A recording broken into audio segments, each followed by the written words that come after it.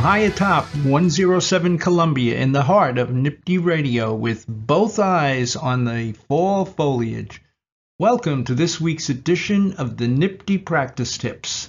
This week we're going to be discussing Part 2 of the CPL 71030 notice issues, this one addressing statements. Here we go. There are three basic types of evidence that can be suppressed as a result of law enforcement personnel using improper procedures to obtain that evidence. One is statements of a defendant made to law enforcement.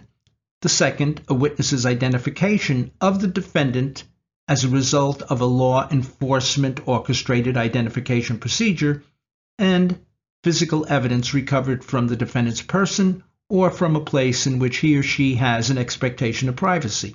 Whenever the people have evidence of such an identification or statement which they intend to offer at trial, they are required by statute, CPL 71030 1A or B, to notify the defense of such intent and the existence of such evidence.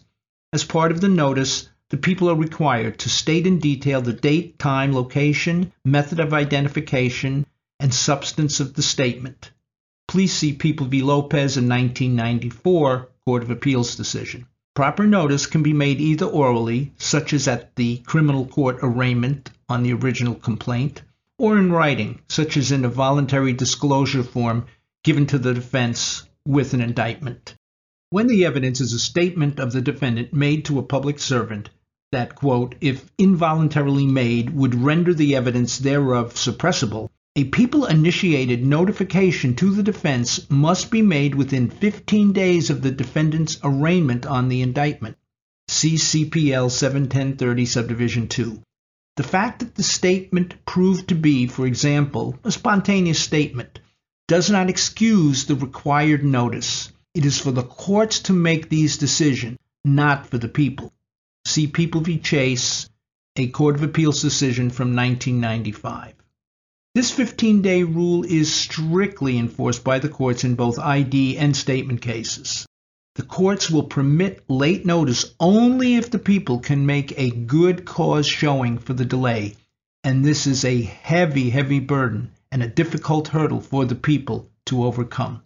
For example, in the key case involving statement notice, People v. O'Doherty, a Court of Appeals decision from 1987, the fact that a police detective failed to inform the ADA of a statement made by the defendant was not considered good cause. While this detective had been in contact with the ADA, he was working on investigation of another crime the defendant committed in another county. This lack of communication was not considered good cause. Basically, knowledge of a statement made to law enforcement officers are attributable to the people even if they are not informed of their existence until after the 15 days has elapsed. The fact that the delay does not cause any prejudice to the defense is irrelevant. Late notice cannot be cured by providing the information as part of CPL Article 240 discovery. Again, see People v. Lopez. Informing the defense as part of discovery practice that there was a statement by the defendant cannot substitute for proper 71030 notice, even if the discovery is supplied within the 15-day period. In litigating cases today, since the primary purpose of notice is to assure that the defendant's claims of improper police conduct will be made before the trial, and no sworn allegations of fact are required for the defense to at least secure a suppression hearing for claimed errors in identification or statement securing procedures, the sufficiency of the notice is no longer a large issue, except of course for the substance of the statement itself. Please see People v. Rivera, a First Department case from 2003.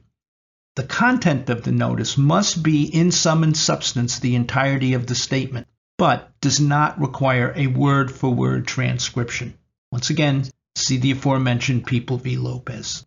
When the people fail to give proper notice, but the defense moves for and takes part in a suppression hearing addressing the procedures that led to the securing of the statement.